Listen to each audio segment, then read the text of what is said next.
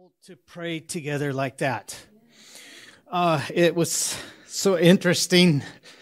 Last night and this morning, both, I was just feeling like our church needs times where people just pray together in a small group. And I asked Pastor John, what he had planned for this, because that was a time we often pray for the persecuted church. And he said what he's going to do. And I'm like, yes, that's what a church should be doing.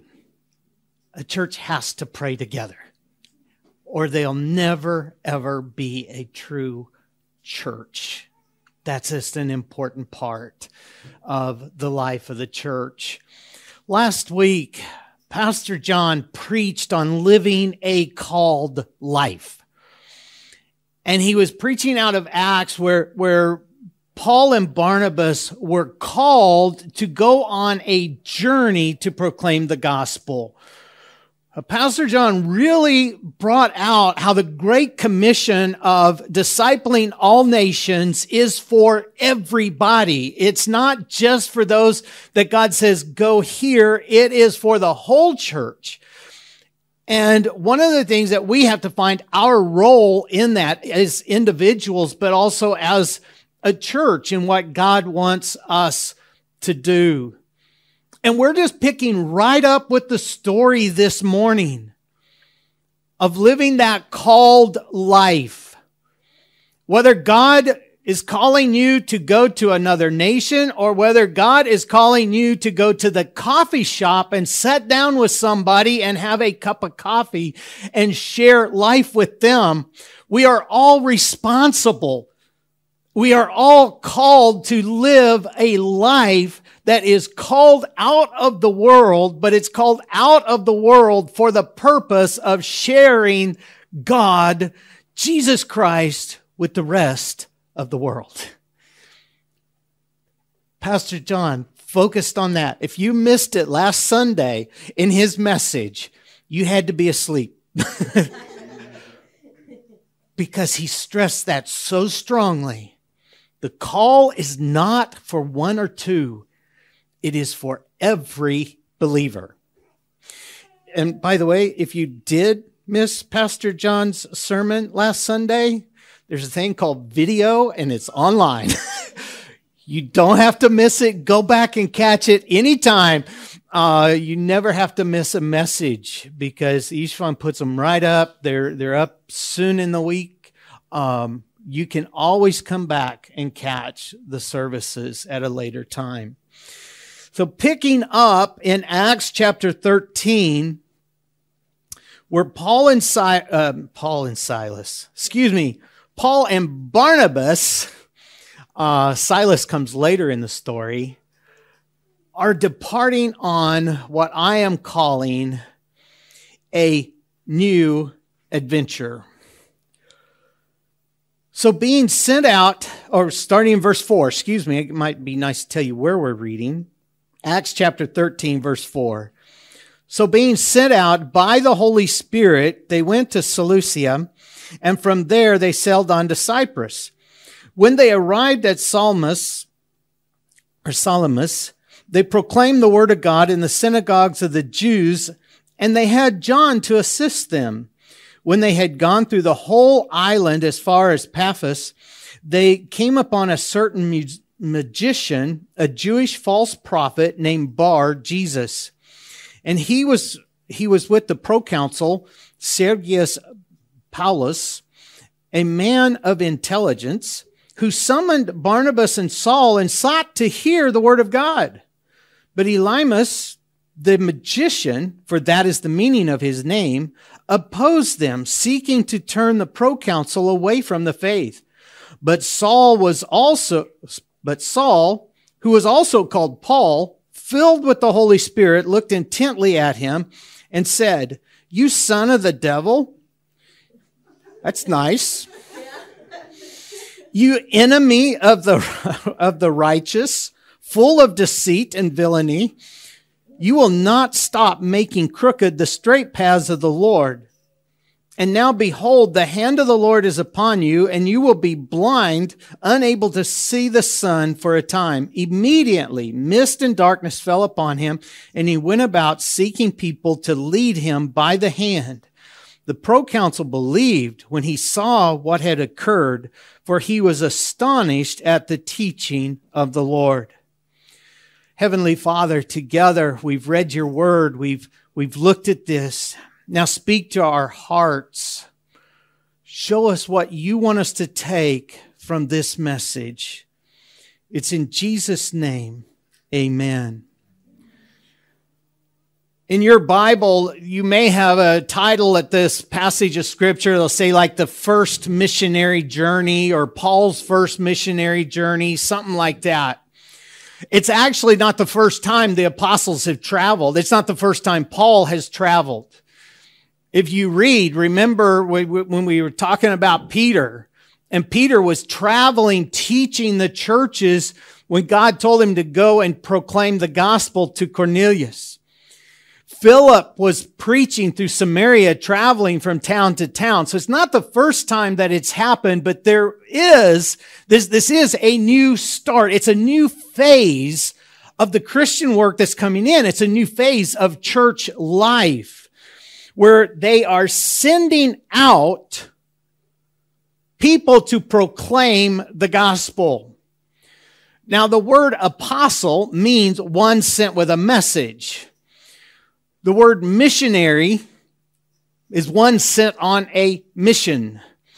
Some will say that, apostle's the Greek, missionary the Latin, but they're not exact translations. We get the word missionary from being sent on the mission. But what was happening with Paul and Barnabas is God set them apart to go out and to begin to proclaim the gospel, intentionally taking the gospel to where it was not being proclaimed. It is what we call today missions. Missions is taking the gospel out where it is not being proclaimed. And it is an adventure. It's an adventure like no other. Now, of course, Paul and Silas, I did it again. Silas comes later. Paul and Barnabas, as they're setting out, well, they're in Antioch, so they have to travel. Each one, if you'll pop up that map just shortly, briefly, not shortly. I got this, I forgot where I got this. It's somewhere on the internet. You can find the same thing. It's probably in the back of your Bible. I usually write it down so I can properly reference it. But you can see they came out of Antioch to Seleucia. They set sail. They came to Cyprus. They preached across the island and then set sail again. Point out Tarshish is up there. Tarsus is Paul's hometown where he grew up. That's where Barnabas had to go find him to help him teach in Antioch because they had a lot of new believers and they were needing teaching. So that's just kind of put it there in the context. But this adventure is an adventure like no other. And I have up there, it is a wonderful life of suffering. Now, that is not the greatest call to put out to a missionary. Hey, you want a really good life of suffering? You want to be beaten? You want people to throw rocks at you? You want people to try to stop you? Have I got a job for you? It sounds crazy, but that's what they were facing. That's what's coming ahead. One of the things that our mission board did when it was going through a number of statistics, they started finding in parts of the world, missionaries were reporting just a huge number of churches being planted. And just literally thousands of people coming to Christ. and mostly in Asia, some in India, a lot in China, but other Asian countries. And we started hearing in Africa, different ones. And they began to research what's going on. And they called these church planting movements because it's a whole movement of churches starting churches, most of them small house churches, but it was just explosive movements. And they said, what do all these have in common? And they began to list out all the things. And if you ever read the book, the Church Planting Movements book by the guy that used to be our colleague, David Garrison. Excuse me. There was one thing they kept coming back to and they kept laughing about and they kept joking about, and that was missionaries suffer.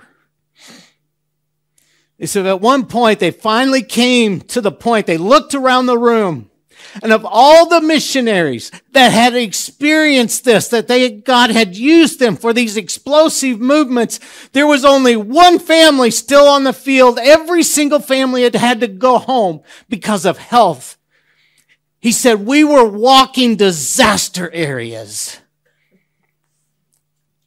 But they went out and they faced it, and God used them in these mighty movements. When Carolyn and I came to the field and we're praying about God, we want to see a mighty movement. We knew. And we openly, and we faced it 100% that prayer of a movement of God is a prayer for us to suffer. No matter what comes along, we will stay the course. And it's a prayer for suffering. I'm sure Paul and Barnabas, they didn't think about that when they started out. They didn't think about that when they're leaving, Antioch. But I can tell you, after a few years, you start forgetting which aunts and uncles are still alive back home. You start forgetting which cousins are still with us. You even start forgetting, who was that family relation? I can't remember. You start facing things like hospitals, and you start facing things that are painful. You start missing weddings. You start missing family. And you say, God, is it worth it? And that's when I come back to, it's a wonderful life of suffering. It's sometimes lonely, but I can tell you it is worth every minute of the journey. It is the most amazing journey of life. And it's not easy. But God promised us that if we stay the course and we keep doing what He says to do, we will see the results. And it doesn't matter if we see results in this lifetime or not. We know we've been faithful. But it is also a wonderful life of watching someone sitting at your table pray and give their heart to Jesus Christ. It is also a wonderful life of seeing nations come together. And I look out and I'm like, God, I'm so thankful we're out of space. We've been praying for new space. Look at the nations that are here today. Do you get this blessing at home, in any other place? It is when you go out into the world that you meet the world and the world meets Christ and we come together. And it is a blessing that we don't have words. I don't think we have words in English to express it. So they were being sent out by the Holy Spirit. And it was God that was sending them on that mission.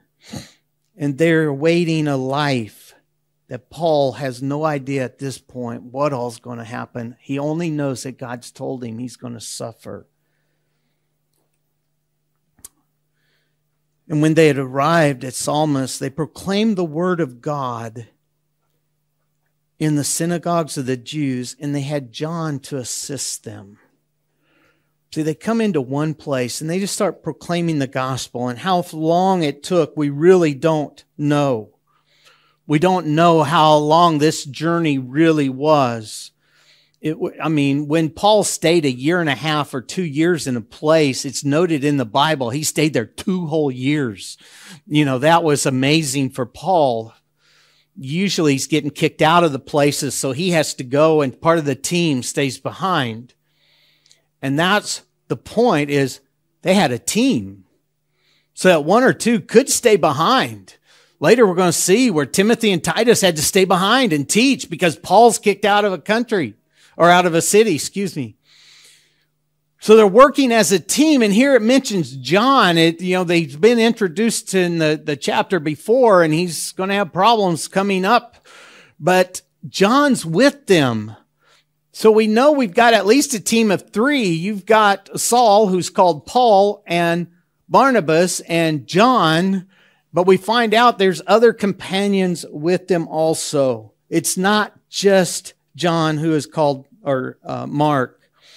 But they're working as a team, going out, sharing the gospel. Now, anytime God does something, what does Satan do? Satan always opposes the things of God. Always. He tries to fight against God. He's going to lose. I'm not sure if he's actually soaked that in yet, but he knows he's going to lose. Here's a guy named Bar-Jesus, and Bar means son of Jesus. Jesus is the guy's father's name. In the scripture, Simon Bar-Jonah, which is, the son of John. We can see that in other places of the scripture. His first name, and we would maybe say Johnson in today's English, but he's the son of Jesus and Elymas. I'm not sure exactly how to pronounce his name, was his first name. And he's a magician. And he opposes the work. They'd gone through and they came to a certain Jewish false prophet. There were a lot of false prophets. There's still today a lot of false prophets. I always tell people, be careful what you read. Be careful what you're watching on the internet, because there's as many false prophets or more false prophets out there than there are good preachers, good proclaimers. And he's with the proconsul. And the proconsul's an intelligent man. He wants to know, what are these people preaching? And here comes this magician, and he is opposing the work of God. He is actively fighting against it. And I can tell you, there are a lot of people that will actively fight against the things of God, and sometimes it will surprise you who it is. Sometimes it's scary when you realize many of the people who should be proclaiming the truth are actually fighting the truth. And so here Paul has to face the opposition, and he had to directly address it.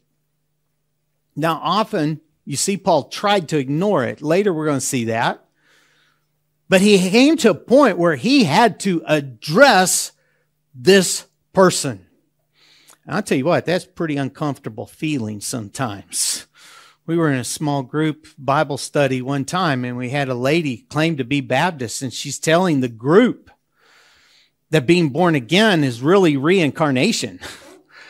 And it's like, no, it's not. It was one of the places. Nobody in the group saying anything. They're soaking it up. Like, really? No, it's not. And so there's times where Satan sends their person, and often in the guise of a religious person or someone who should be teaching the truth. It's like, no, it's not reincarnation. It's a spiritual rebirth. It's not a flesh rebirth. It's a spiritual rebirth. Paul had to address it openly. And so Saul, who is also called Paul, verse 9, but Saul, who is also called Paul, filled with the Holy Spirit, looked intently at him and said, "You son of the devil, you enemy of all righteousness, full of deceit and villainy, will you not stop making crooked the straight paths of the Lord? And now behold, the hand of the Lord is upon you, and you will be blind, unable to see the sun for a time." And immediately mist and darkness fell upon him, and he went about seeking people to lead him by the hand. Paul had to address it. Now, notice Paul didn't do it in his strength. Filled with the Holy Spirit, God is empowering him. Paul's facing the opposition through the Holy Spirit, and he says, "You're going to be blind for a time." How long? I don't know. It doesn't say. It said like a mist fell over his eyes, and there's this shadow, and he can't see, and he's asking people to show him where to go. And what happened? What happened? What was the result? The proconsul believed. Look at that verse 12. Then the proconsul believed when he saw what had occurred, for he was astonished at the teaching of the Lord. Oh, see, he believed. A proconsul, by the way, is a governor or military commander of an ancient Roman province, according to Merriam-Webster. See, we did. There it is. I just put the definition up there in case you're wondering. There's somewhere they said the word is still in use today. I don't know. It's not a familiar word to me. He's a leader. He's a commander, maybe over the whole island. That's kind of my opinion. He's probably over the whole island of Cyprus, but I don't know for sure. He is a military commander, or he's a governor. He is a man of authority and a man of position. And he believed when he saw what happened. But look at that last phrase. He saw the miracle, but he's astonished at the teaching of the Lord. It was the message that changed his heart. It wasn't just that he saw something happen. He didn't just believe because of a miracle. He believed because of Paul's teaching. Paul had a message to share, and it was the message that astonished him. That's what made him go, "Wow, I've never heard this before. Wow, this is so interesting." One time, Carolyn was helping as a translator with a baseball team or a baseball camp. And we had an 83-year-old lady come on a volunteer team from the U.S. to a baseball camp. Yeah, she really ran the bases. I'm thinking, why is an 83-year-old lady coming? Well, what we didn't know is that the school was going to ask us to come in and do a sports day for them. It was near the end of the year, and so the 83-year-old lady sitting there painting kids' faces.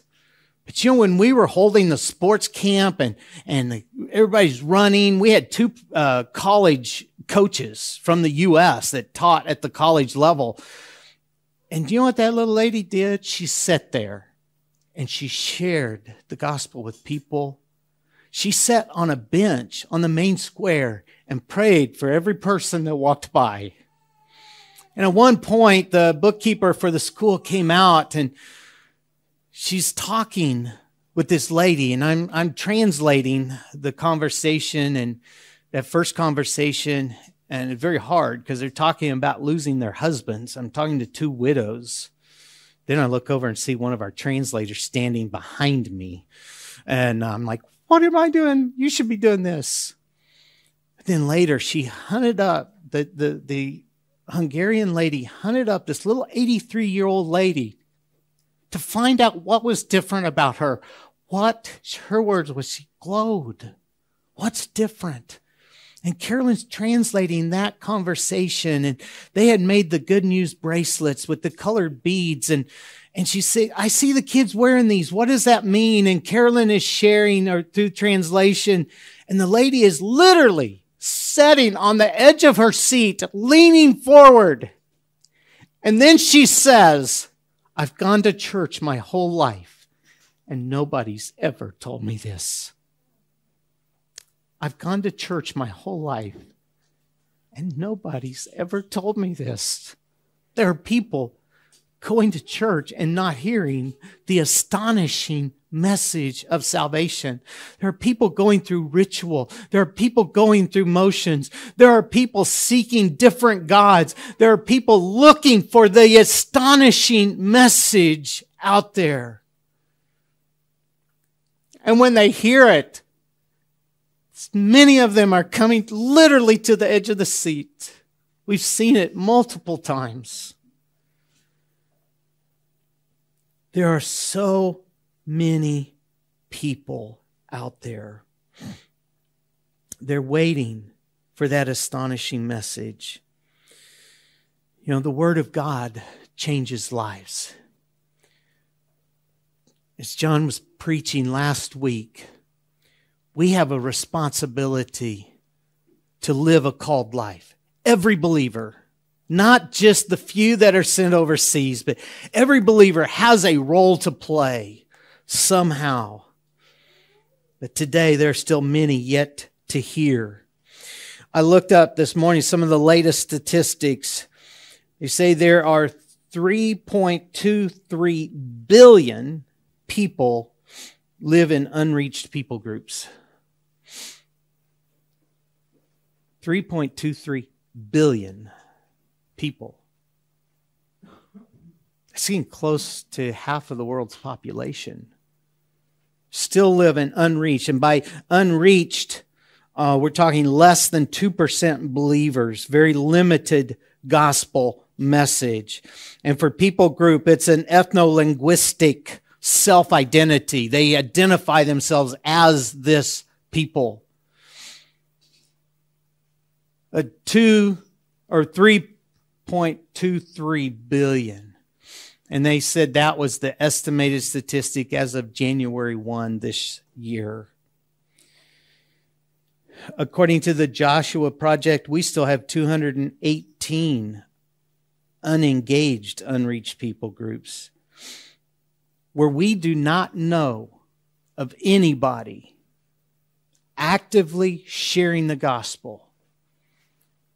Not just with the people or individuals, but in that people group that are still, just to have somebody take the message and share this astonishing story with them.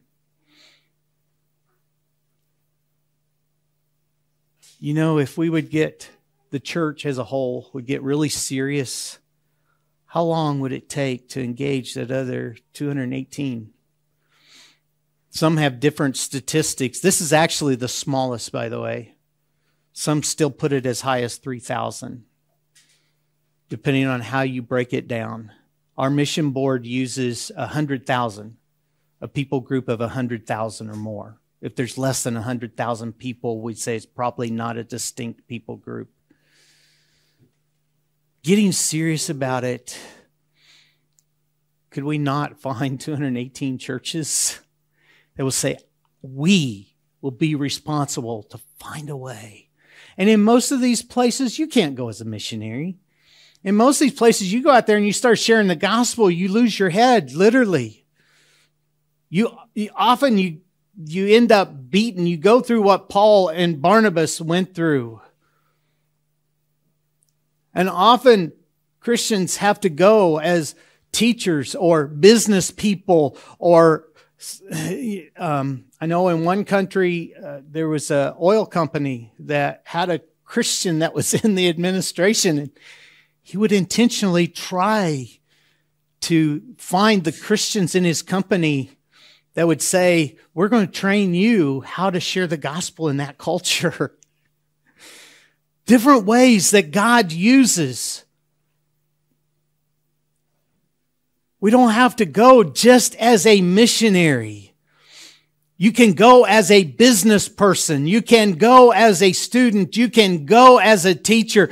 You can go in any profession and live a called life and share this astonishing story with the world. We need to get that message out. Last week, Pastor John reviewed with us the Great Commission. And I want to do that again. Let us not lose sight. Looking in Matthew chapter 28, verse 18. And when Jesus came and said to them, all authority in heaven and earth has been given to me. Go therefore and make disciples of all nations, baptizing them in the name of the Father and of the Son and of the Holy Spirit, teaching them to observe all that I have commanded you. And behold, I am with you always to the end of the earth, or the end of the age. God, it's God's authority, not ours. It's God's message. It's an astonishing message. It's the power of God that changes lives. It's the power of His Word. As we come to the end, come to the what I call a call to action. The time where we also call it an invitation, where we invite you to get on board with what God is saying. What is your role in the command to disciple all nations? What is your role in discipling all nations? What is God calling you to do? Last week, as Pastor John was saying, each one of us are called to live a called life. Not all of us have the same role. What is it that God is telling you today? What's your role? What's God telling you this morning? What are the steps you should take today? Now that ends on a very serious note, a note of self-reflection, a time to ask God, Lord, what is my role? My wife and I were called to sell a house, move overseas. It's a little scary when you have 2 kids. You spend all your money on airplane tickets, and you just trust God to get you back home. Well, actually, we had round trip tickets. We knew we could go back, so when we first came. But then we came as short term with our mission board. Our salary was half of a career missionary salary. 2 kids. How do you live on that? That's our role. God called us to that. Now we do work with the mission board, and we're supported by the churches in the States. I'm very thankful for. But some of you are called to a different role. Some of you are called to live out that called life while a student. Is there somebody, students, is there somebody in your class that you know you need to talk to? Would you be willing to commit to talking to them this week? Yes, it's exam week, and it's going to be hard. And if you make that commitment, Satan's going to fight you. You're going to face opposition. Is there someone back home you need to do a phone call to? Is there somebody else you know? What steps do you need to take this morning? What commitment do you need to take?